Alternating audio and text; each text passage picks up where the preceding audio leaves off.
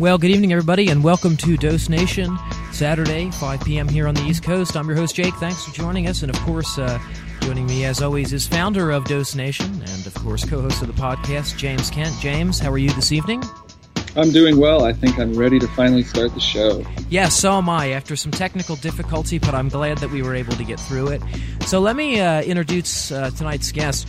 Ramez Naam is a professional technologist who was involved with the development of some of Microsoft's most popular products, including Outlook, Internet Explorer, and the Bing search engine. He was the CEO of Apex Nanotechnology, a company developing software applications for nanoengineering. He is the author of More Than Human, Embracing the Promise of Biological Enhancement, which details all the ways of technology is extending the functionality of the human brain. His most recent book is Nexus, which is a science fiction tale about the promises and pitfalls of creating a human internet where all brains are linked through wireless nanotechnology. It's going to be really interesting. Show, Mez. Yeah, Mez, it's great. It's great to be here. And I'm just going to say fascinating topics right off the bat because now we're looking into the future. We're looking into where things could go. You know. Thanks. Yeah, and I've known Mez personally for a few years since I've lived in Seattle, but I really became interested in the work he was doing when he released More Than Human, which was taking all of these futurist transhuman ideas that he had been rapping about in his small community and kind of taking them large scale and incorporating a lot of the research that's been going on. And I wanted to start the discussion there talking a little bit about the field of brain-computer interfaces and how you got interested in that and what led you to writing More Than Human. Sure. Well, I've been a science fiction reader, like many people, most of my life, since childhood, really. And I also, psychedelics got me interested in science. So I read a lot of science. I'm not a scientist, really. I'm a computer scientist, but my knowledge of biology and neuroscience and so on really started with psychedelic experiences and then wondering what the heck is happening in my mind. And that led me to more and more reading. And along the way, I stumbled across a paper in 2000 where a group had taken a rat and put an implant in its brain and had trained the rat to move a robot arm just by thinking about it. It was a very simple robot arm that just delivered water to the cage, but they had basically trained this rat to control that just by thinking, to deliver the water, which I thought was just amazing. It was absurd. It sounded like science fiction to me. So that got me interested in the topic, and then as I read more and more, I realized that there was actually quite a bit of work happening in the field. Right, and More Than Human talks about cochlear implants, visual implants to help the blind, cochlear implants help the deaf, this hippocampus chip that helps people with a damaged hippocampus create new memories and retain better memories. And one of the things that I was really fascinated by was how you really nailed the fact that the brain is an electrical organ. Can you talk a little bit about how these implants that we build interface with the tissue through basically a wire that sends electronic pulses? How does the brain interpret those signals, and how do we know how to send those signals? Absolutely. Well, a lot of this we're figuring it out as we go. So the motive to help people that have been rendered deaf or blind or been paralyzed is what's leading us to decode how the brain encodes different types of information. And it's been going on for a while, since the 1970s, actually, with the origin of the cochlear implant. So with most people, the way that you hear is in your inner ear, you have these hair cells. And the hair cells vibrate when there's vibrations, sound waves in the air, and that triggers nerve cells inside the auditory nerve fiber that send electrical impulses into the brain. So if you have a hearing aid, what it does is it clears up sound, and it then removes the noise of the background, cleans up the sound, and plays the sound louder into the ear. And that works if you've got some degradation. But if you have absolutely zero inner ear hair cells left, then no amount of vibration in the environment, no amount of sound waves will turn into what you can perceive as sound at all. So these guys in the 70s started thinking about that and said, well, we know that these inner ear hair cells, what they did ultimately is they sent a nerve signal what if we could just bypass that and just plug into that nerve and send a signal ourselves? And they didn't know what the structure of the nerve was. They didn't know how it encoded signals, but they started experimenting with it. And the first cochlear implant was really a single electrode hooked up to a microphone. The microphone would pick up what was happening in the environment and would process it a little bit with a little digital switch, a little digital circuit. Now, wait, when you say a single electrode, you just mean one wire that touches the auditory nerve. One wire that touches the auditory nerve. Bypasses the eardrum, bypasses everything, just goes right into the auditory nerve, a single wire. Exactly. It's like, and it could be from anything. You could take a microphone, like a line out your laptop, and encode it this way, and stick that one wire in. And so they just started experimenting with what frequency to make the signals that came across that, and they found that they could give some degree of hearing back to people. So when you say frequency of signals, you're talking about tiny electronic pulses into the nerve. Exactly. And how the nerve translate those tiny electrical pulses into sounds of various pitch? Well, I mean, your consciousness, the way that your brain works, the way that your mind works, is that you've got 100 billion neurons in your brain, and they are all kind of electrochemical, if you will. They are using electricity to send signals from one to the other. And they modulate this via small chemical molecules that shoot out, what we call neurotransmitters. But the action inside each neuron, inside each nerve cell, that actually leads to the opening of the gate that shoots out this neurotransmitter molecule is actually an electrical impulse that travels down the nerve cell. So it turns out if you just take a neuron in a petri dish and you stick an electrode on it and you send a little pulse of electricity, you can get it to fire. You can get it to shoot out neurotransmitters, dopamine, serotonin, the neurotransmitters that your listeners are going to be familiar with. So in essence, that's what they're doing with any of these brain implants. They're touching neurons, they're giving them a jolt of electricity, and that's causing the neuron to fire and shoot out its neurotransmitters to the next neurons down the line. And they're encoding all this information purely with frequency modulation, which is the speed of the little pulses that are sent into the nerve. With the very first one they were, and now with modern systems, it's a combination of which neurons do you want to make fire, and then how often, frequency. Okay. So it's more targeted, but still frequency modulation. More targeted. And maybe it's easier to think about it in terms of the visual cortex and the visual prostheses. Because we understand vision in a certain sense intuitively better. So it turns out that in the back of your skull is your primary visual cortex. That's the part of your brain that's responsible for processing visual information. Okay? And there, things are arranged fairly grid-like, not perfectly, but they're arranged in enough of a grid that if you're looking at a screen that has a bright yellow triangle on it, a roughly triangular-shaped area of your primary visual cortex is going to light up. By light up, I mean there's going to be more activity in those neurons. So and you can map that with an MRI. You can actually see somebody's visual cortex light up with the signal that it's looking at like a white triangle, for instance. Exactly. So you can ask the question: if we want someone to see a triangle, but they don't have any eyes, let's say, or their eyes have been destroyed by disease or injury, what if we actually stimulated neurons in a triangular pattern in the visual cortex? By stimulated, I mean send a jolt of electricity into them and make them fire, which we know that they do when you look at a triangle. And it turns out, when you do that, the person who's being stimulated reports that they see a triangle. So we're kind of decoding how the brain operates, what patterns of brain activity mean what sort of cognition, or at least what sort of senses. And then we're reverse engineering that and causing that. We're inducing the pattern of brain activity that we want to see to send information into the brain. Now let me ask you one question that you can maybe riff on for just a little bit. Is the way that the brain encodes information ultimately way simpler than anyone ever could have imagined? Or is it way more complex than we ever thought? Some of both. It has some interesting stuff going on. I mean, what we've learned is that if you feed the brain very, very simple data, the brain will do something with it. Okay.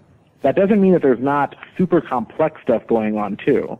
And right now, so here's an example from science fiction. Everybody knows the scene in The Matrix where Keanu Reeves says, "I know Kung Fu." Or towards the end, they need to learn how to fly a chopper, and the data is just beamed right into Trinity's brain, right? Yeah, great.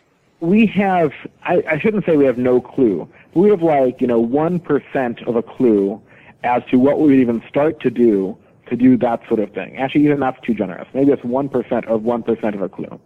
Because stuff like knowledge and skills and so on is very, very complex. But when it comes to sensory data, seeing something, hearing something, even touch, and some of the output as well, moving your limbs and so on, it turns out that we can give you at least low-fidelity experiences along those lines via very, very simple signaling. Right, and the brain can interpret these really simple signals fairly easily. It can say, oh, this is a simple signal in this frequency in this area of the brain. I'm going to interpret it this way. That's right. The brain is also very adaptable. Yeah. Right, it's very adaptable, but like you say, things like Kung Fu that take years of muscle memory and neural plasticity that's built over, months and months of training, you can't just import that instantaneously. Maybe someday. And the muscle memory, that's a whole separate topic. But even just the skills and so on, or, if we wanted to teach you how to speak Chinese, right, that is just so complicated. It's going to be orders and orders of magnitude more information. You're talking about many areas of the brain at that point. Many areas of the brain and extremely, extremely complex patterns, so we'd have to get in there.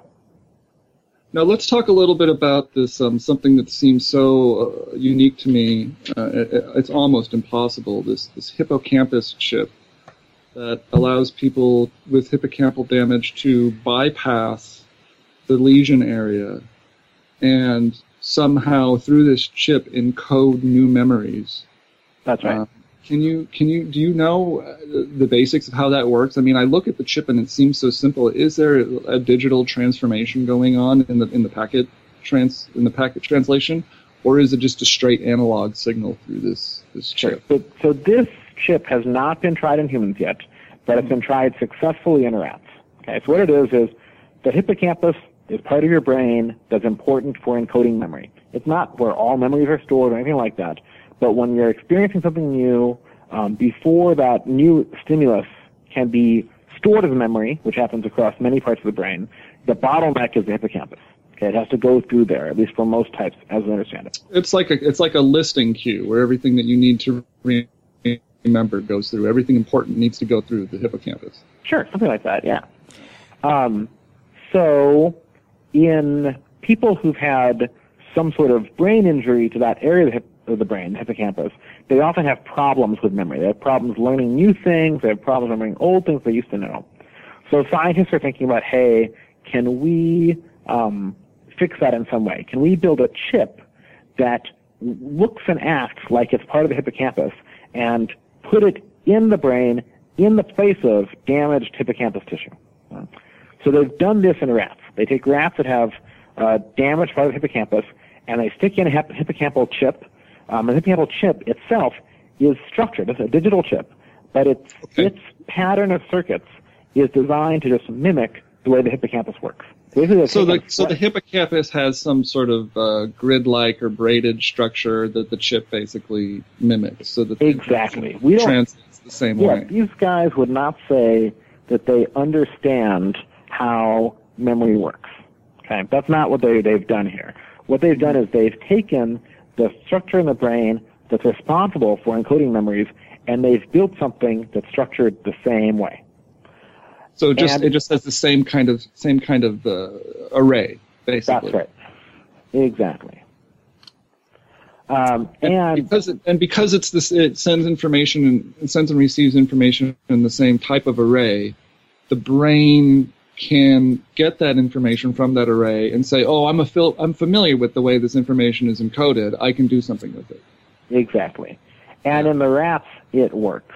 And in fact, it works so well that not only can they repair the damaged memory of these rats, or their damaged ability to learn, let's say. So they take rats and they give them a lesion in their hippocampus so they can't learn.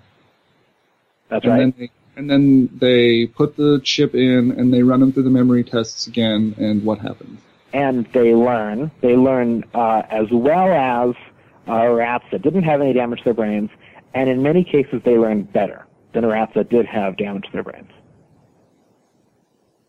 So they learn better than rats that were perfectly normal, that never had any. That's right. That's right. They are, in a certain sense, they are super rats. They're rats with super memories. So you have super memory rats. Is there any way, and I don't know if this is possible now, but I think I may have been talking about this with somebody else. Is there any way to record what is going through the hippocampus chip so you can see what it is the rat is learning, or at least record? Absolutely. We can record it, and they do.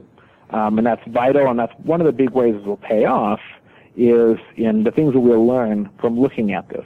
But right now, I'd say they're recording it, but we don't necessarily understand what it is that we're seeing. The data is still a little bit mysterious.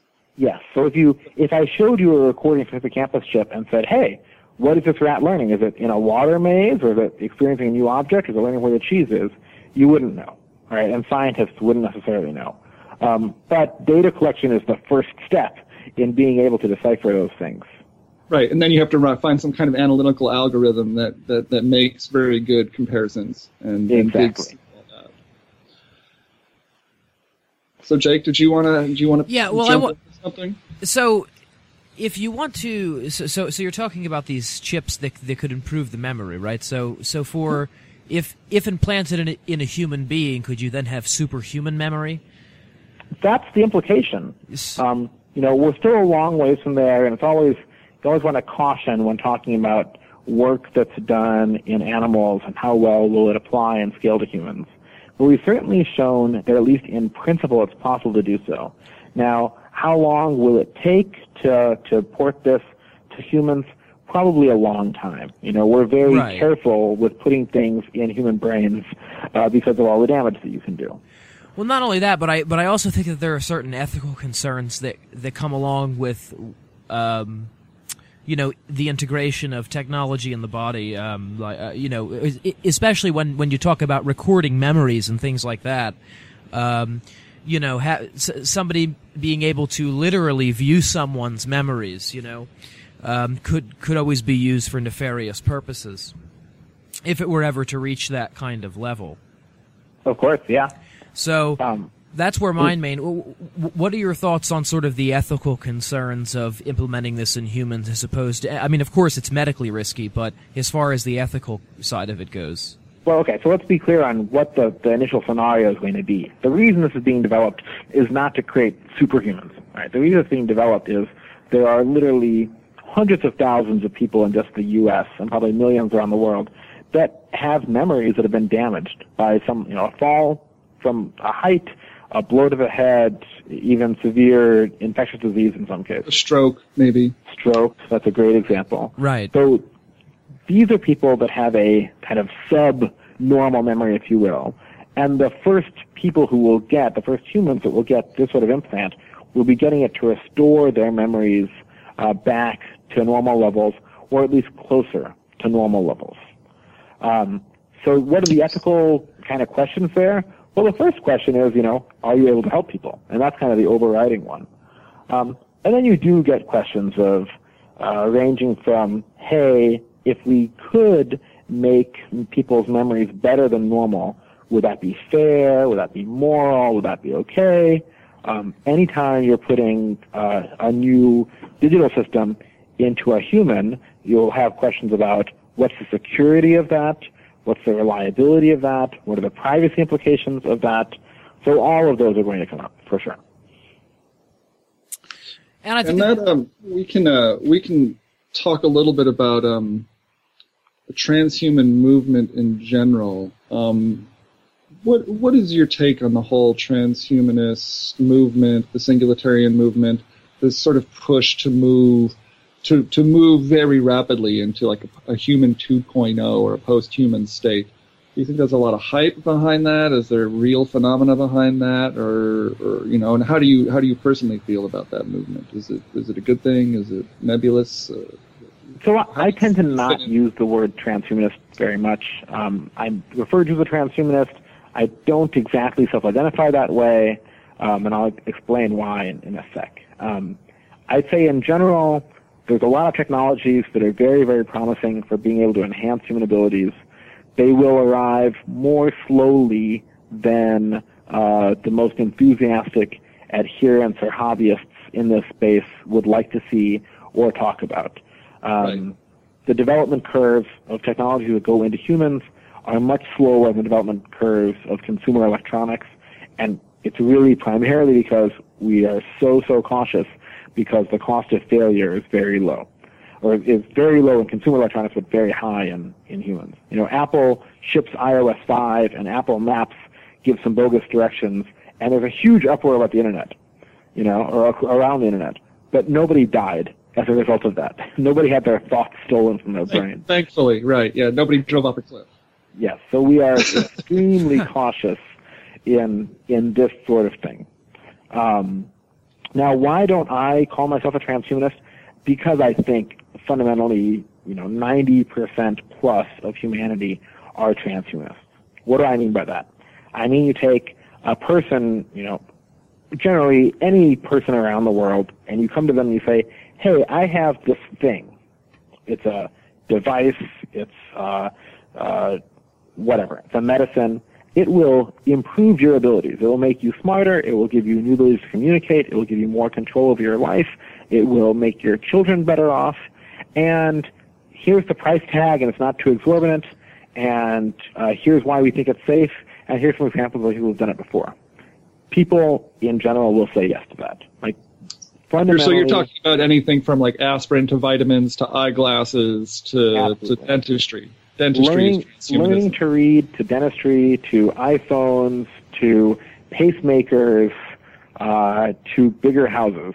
Humans like to see themselves augmented, to a college education. Humans want more comfort, they want more security, they want more capability for themselves, they want better lives for their kids.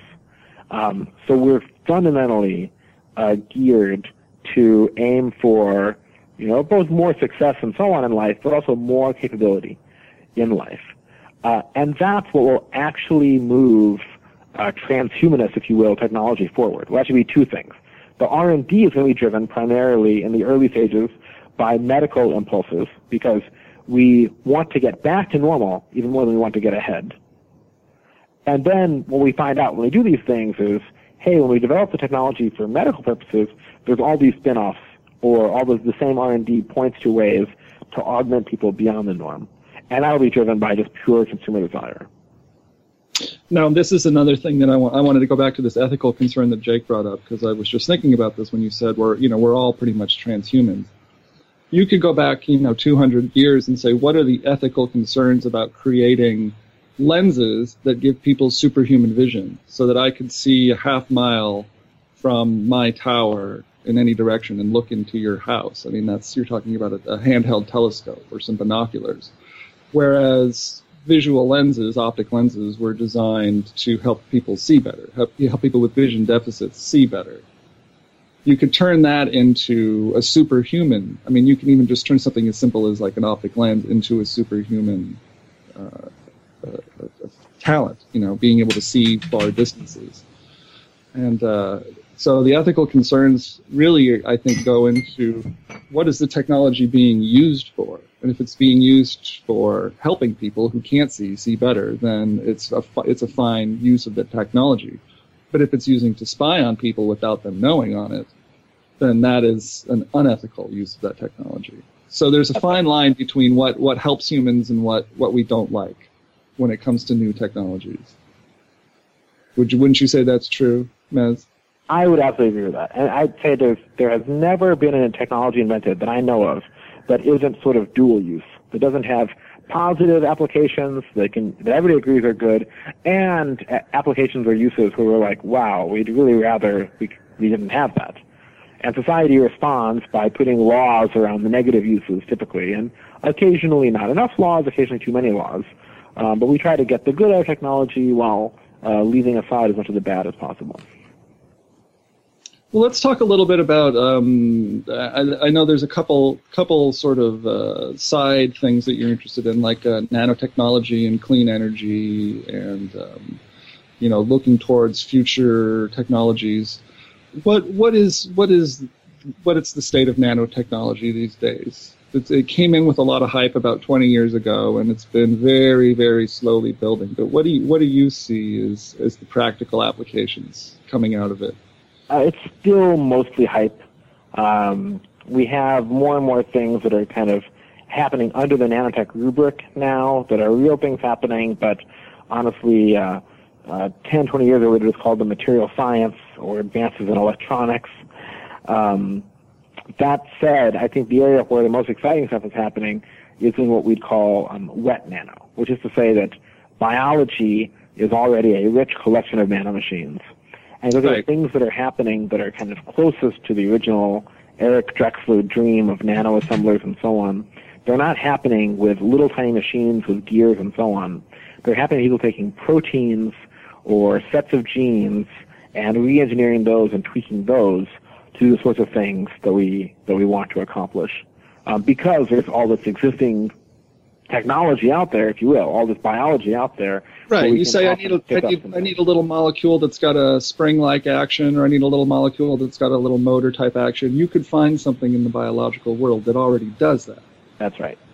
And you can then take those, whatever the genes that spit those out, and you can make these tiny little machines. Now, what's the difference between that and biomedical engineering or viral engineering? Is it the same thing? It's in the same area, but it's not always medical. For instance, one of the most interesting areas in biotech, I think, is energy. So we have all these cars that are on gasoline. Fundamentally, gasoline is just compressed hydrocarbons that were ultimately, the energy in them came from sunlight. So can we take sunlight and create fuels from that would power all these cars, sucking carbon out of the atmosphere so it's recycled and doesn't contribute to global warming and so on. And that, if you look at, Craig Venter, who's one of the guys who cracked the human genome, that's his major focus right now is actually energy. George Church, who's a very transhuman sort of fellow, but also one of the geneticists who proposed the human genome, he's got a company that's working on this as well. So that's the kind of thing that we once talked about as an application of nanotech, kind of manufactured from the top down, but instead it's genetic engineers taking the nanotechnological capabilities of cells and tweaking them to try to achieve these goals. So, and that's what they mean by wet. Are these mostly machines that are used in treatment of disease, like for medical purposes, or are they actually trying to build like tiny self-replicating robots of some kind? They're starting with cells. They start with cyanobacteria, sometimes called blue-green algae, or with actual algae, and they're taking these and they're using the same toolkits that we use to genetically engineer stuff for medical purposes to engineer these cells, to knock out all the genes they don't want and put in new genes. So I'll give you an example of kind of the things that they're doing. People have been doing algae biofuels for a while. You grow algae in a pond, and then once the pond is full of algae, you scoop it all up, you process the algae to burst all of it to get at the fats and sugars that are inside. Then you put them in a big vat where you put in more chemicals and heat and so on and kind of refine it like you'd refine oil, and then you have a fuel that you can use.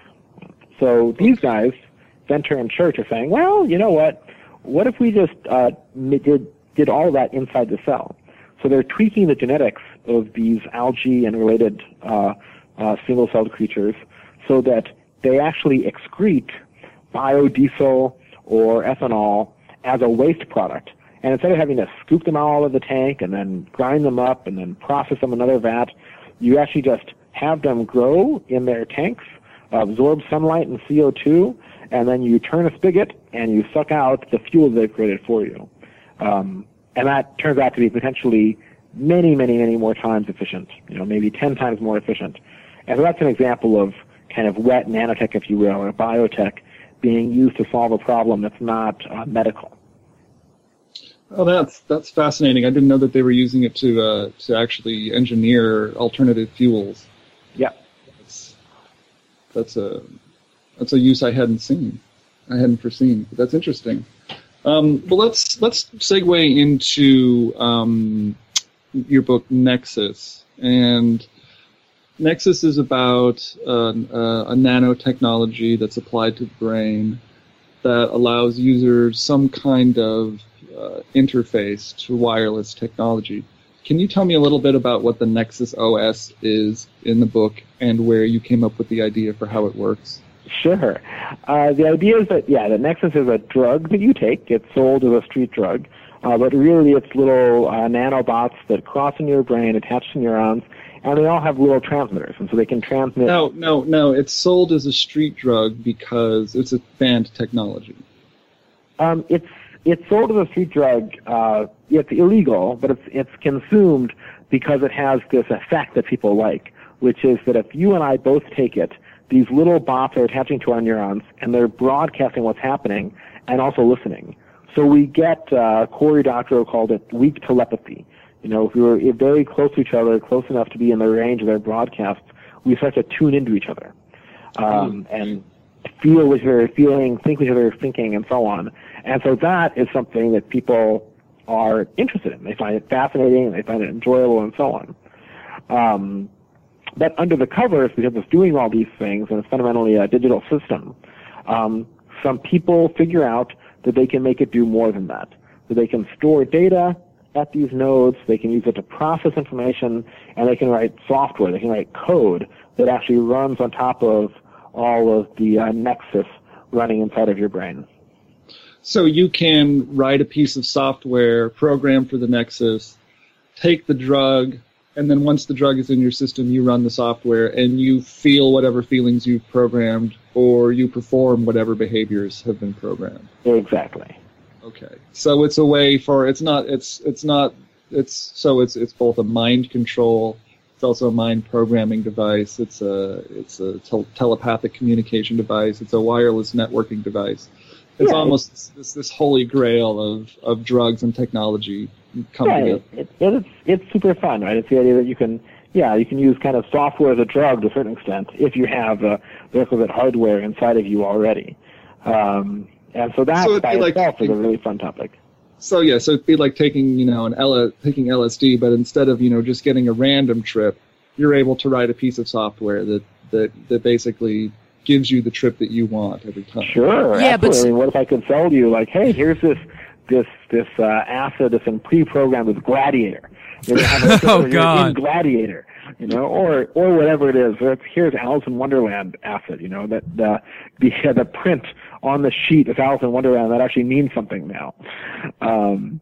So it's something like that, and you can imagine some of the potential there and how people would eagerly be interested in this. Yeah, but you know what? If I may interject momentarily, but doesn't that sort of, I don't want to say defeat the purpose of the experience, but by programming the experience, you're not allowing yourself to just sort of open up to your own heart, so to speak, Wouldn't that kind of defeat the purpose of at least the entheogenic end of psychedelics?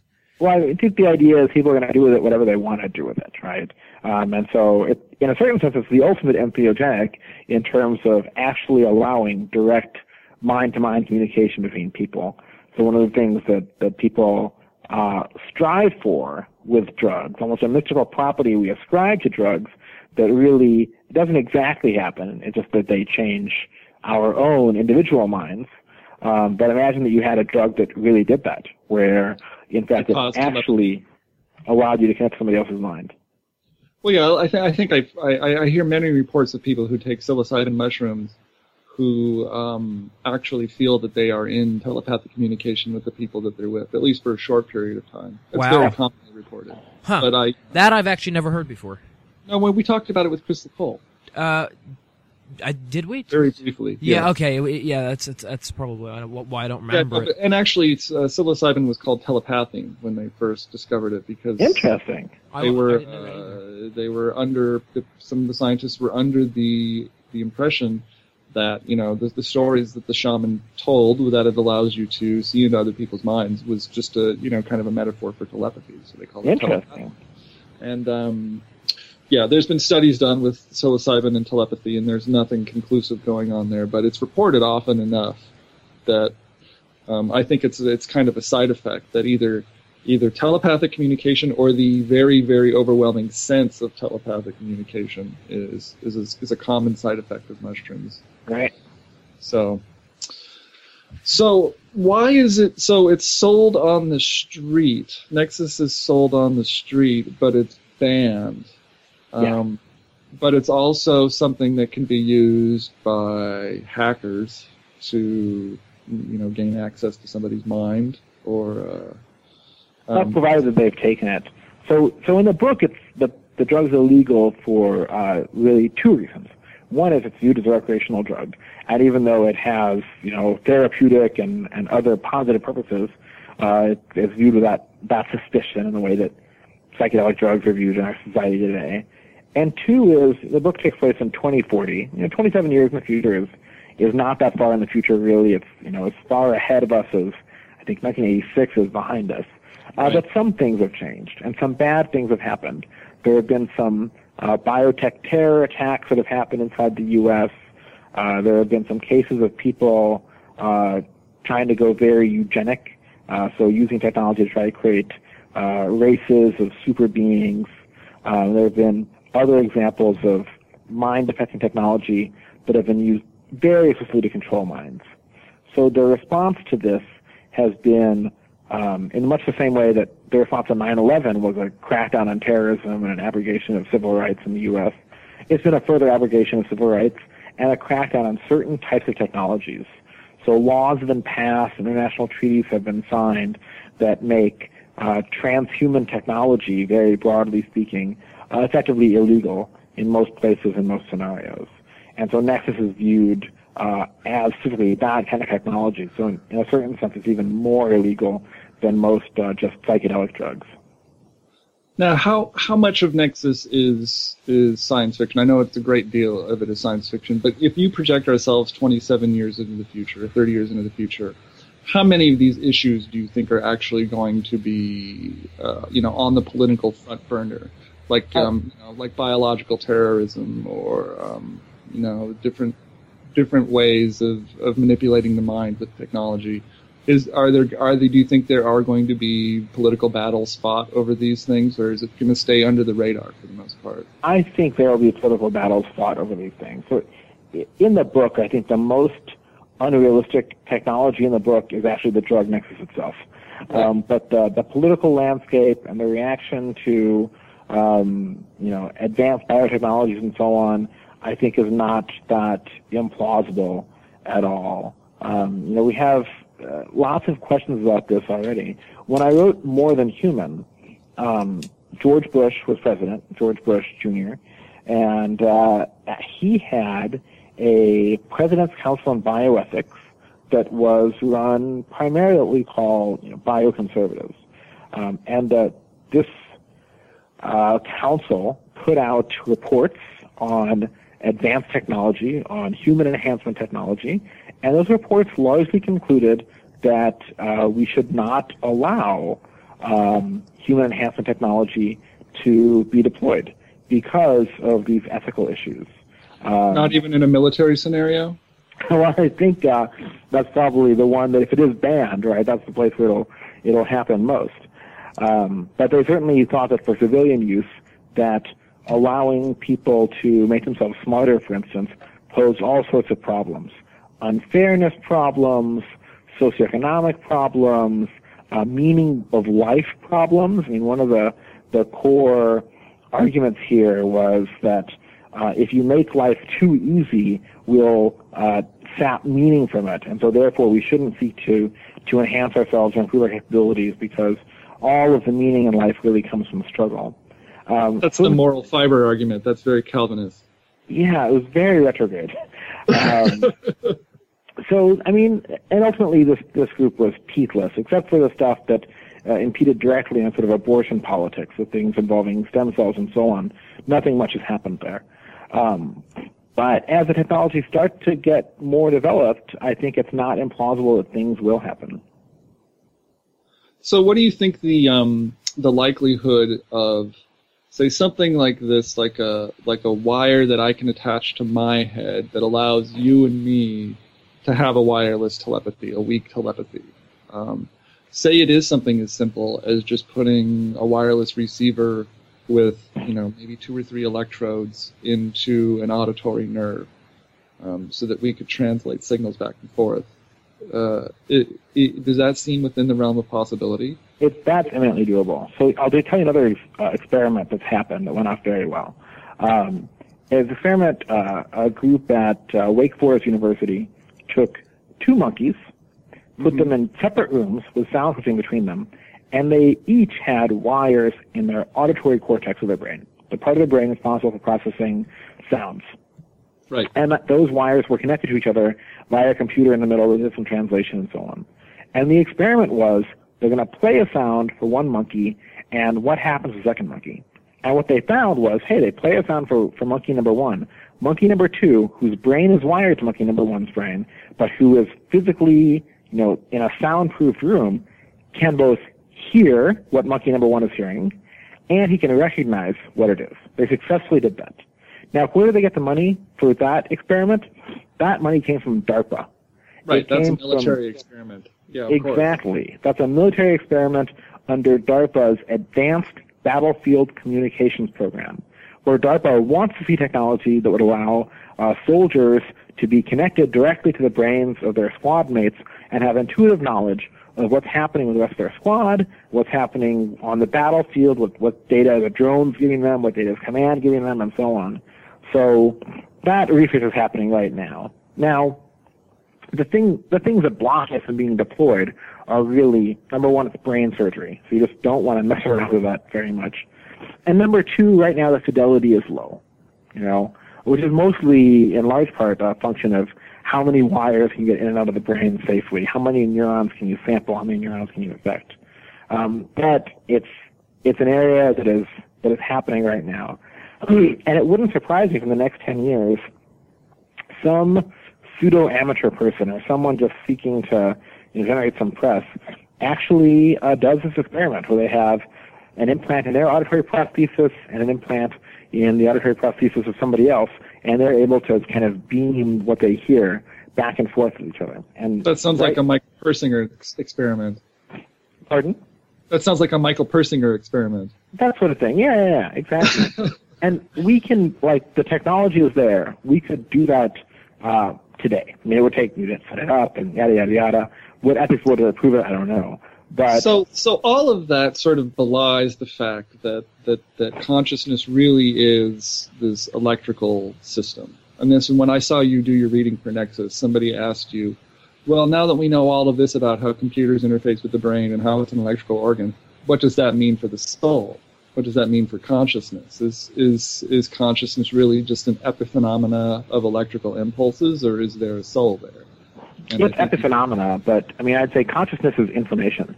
It's an informational process, and the information happens to be encoded electrochemically, but it also doesn't stem out of a few bits here and there. Your consciousness in your brain, in your mind, is the consequence of 100 billion neurons that on average have 1,000 to 10,000 connections to each other.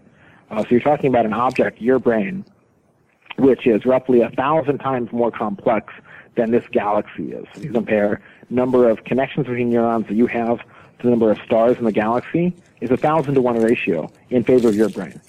So it's a whole lot of electrical signals and a whole lot of very intricate information. It's that pattern. That's what's making you conscious. Right. It's the pattern of firing. It's the pattern of electrical firing and all in concert. Amazing. And so what do you see in the future? I know there's people can use these brain scanning devices like an MRI, and if you put somebody in an MRI and you show them a lot of images and you record what they're seeing, when you show them a similar image in the future, you can record what they're seeing and then translate what they're seeing. So you can basically get a picture of what they're seeing. You can say, this person is doing this. Do you think that there will ever be a scenario where you can have like a helmet that's wearable that can translate that kind of image right out of your head onto a screen? Or do you really need to be in an MRI machine to do that? I mean, we'd sure like it if there was some non-invasive way, right? If there was some technique that is small, portable, and does not involve cutting open your skull to get this data in and out, it would take off much more rapidly, right? If you remove the brain surgery part, you'd see people trying to move this today. And there are technologies that can get a little bit of data in and out of the brain completely non-invasively. EEG is the one that's really used right now. And we have EEG-controlled wheelchairs, EEG-controlled robot arms to a certain extent. The EEG is electroencephalograph. It measures the voltage and the patterns of firing basically across the surface of the brain. That's right. But it's very low resolution. It is never going to get beyond a certain point. So if you want really high fidelity, if you want to have that actual, telepathic experience with somebody else, for instance, it's not likely to happen non-invasively. Now, some people would disagree with me. DARPA also has grants out for advanced technologies that would make it possible to do this non-invasively, but just looking at the physics of it, I don't see that on the horizon anytime soon. I think the best we'll get is some sort of hybrid system where it doesn't involve cutting open your skull, but it does go into your brain. And in a sense, that's what Nexus is. The idea is, hey, the machines actually get into your brain, the electrodes get into your brain, but we didn't have to actually do brain surgery to do it. We just made them small enough that you would swallow them and they would cross the blood-brain barrier and get to where they want to go. And people are working on techniques like that, and I think that, you can imagine where you take something like that, you ingest something, or you snort something, or we slide something into one of your blood vessels elsewhere in your body and kind of maneuver it up into your brain. You go up through the nostril into the frontal cortex or something. Yeah. And develop then you some also wear a helmet that talks to it wirelessly and extends its range and so on. That's probably the most realistic path. Right. Okay. Yeah, so it really does. If you really want the bandwidth and the fidelity, you need the wire in the head. You need the electrodes in the brain. Yeah, I'll give you an example of why that is. fMRI, the very best fMRI devices we have right now, their resolution, so 1 voxel. So voxel is a 3D version of a pixel, right? How big is it? That's what we see in, right? Mm-hmm. Yeah, it's about 0.5 millimeter by 0.5 millimeter by 0.5 millimeter. That sounds awesome, right? Like really, wow, that mapping of the brain is fantastic. Except that neurons are so small that inside that 0.5 millimeter inside cube, you've got about 20,000 neurons and about 20 million synapses, connections between neurons. So yeah, that resolution is amazing. When you try to explain to somebody exactly how many neurons are involved in the processing of 1 pixel of vision, it really is kind of insane. It's billions, right? I mean, it's a very, very large number. So to get down to really seeing these neural circuits and decoding what's happening, we just need to have, much, much, much better resolution. At least resolution is like 1,000 times better than what fMRI has today. And there's no sign of getting to that any time in the near future, I would say. And the way the physics of this works is you have to keep cranking up the strength of the magnetic fields to get better and better resolutions with fMRI. And so you're talking about magnetic fields at that point that are ridiculously strong and would be, we'd have to isolate those, in the middle of the Mojave Desert or something to make it all feasible. Right, and that's because the actual readings that they're doing in the brain are so small. That's right. And they need to pump up the magnetic resonance. Excuse me. Hey, Jake, do you have any other questions before we move on to the next topic? No, I think we can move on. All right, so let's talk a little bit about the infinite resource. You want to drop a little bit about what that's about? Sure. So that's my book that comes out in April.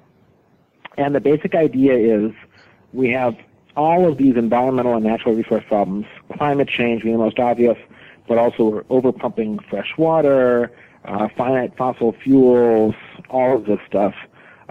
What's the prognosis of the planet, and what do we do going forward? And the pitch is that the most important resource we have is actually our stockpile of ideas.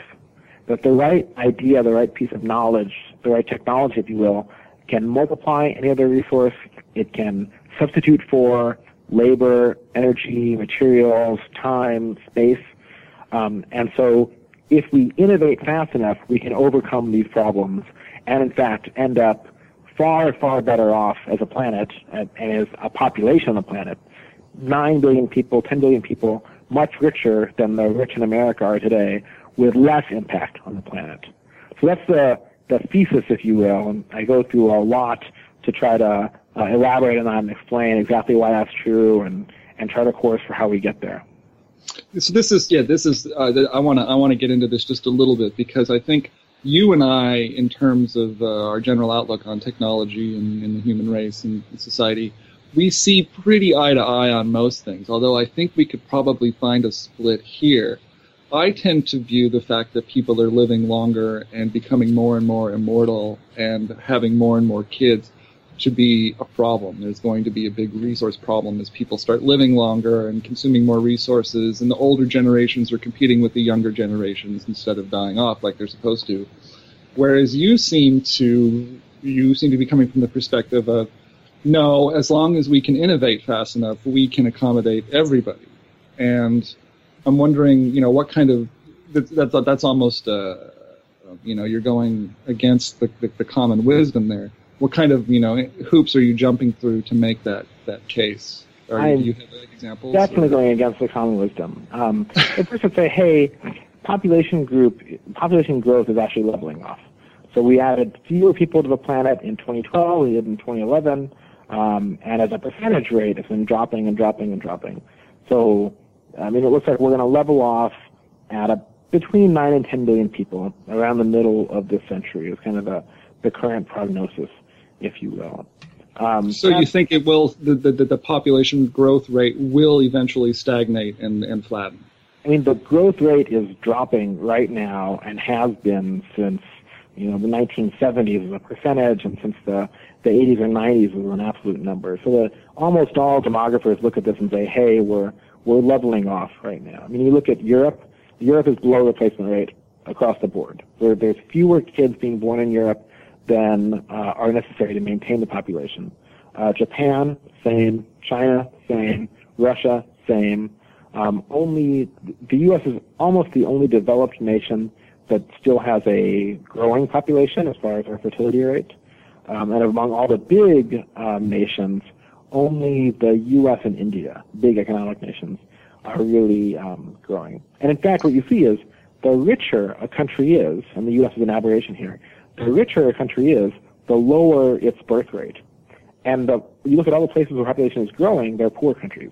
So actually, in a certain sense, the best solution for overpopulation is to help people get rich. Because as they get rich... That's the economic argument for that is productivity. If people are putting all of their time into the productivity of the economy, they're not at home having sex and raising children.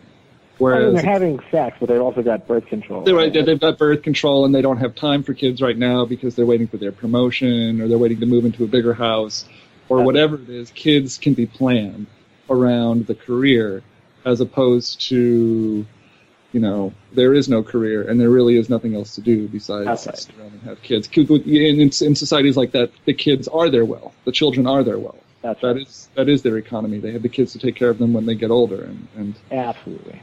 So as we become more middle class, we have less need to create huge populations of offspring to take care of us when we get older. That's right. And we don't want to, because there are other things, especially women. There are other things women would rather do with their lives when they get more opportunities. When they're treated as first-class citizens in their countries, or even when they get up to second-class citizens in countries, which is a big step up from where it is in most parts of the world, and they get the chance at education and a career and so on, they end up choosing that more and more, and kids less and less.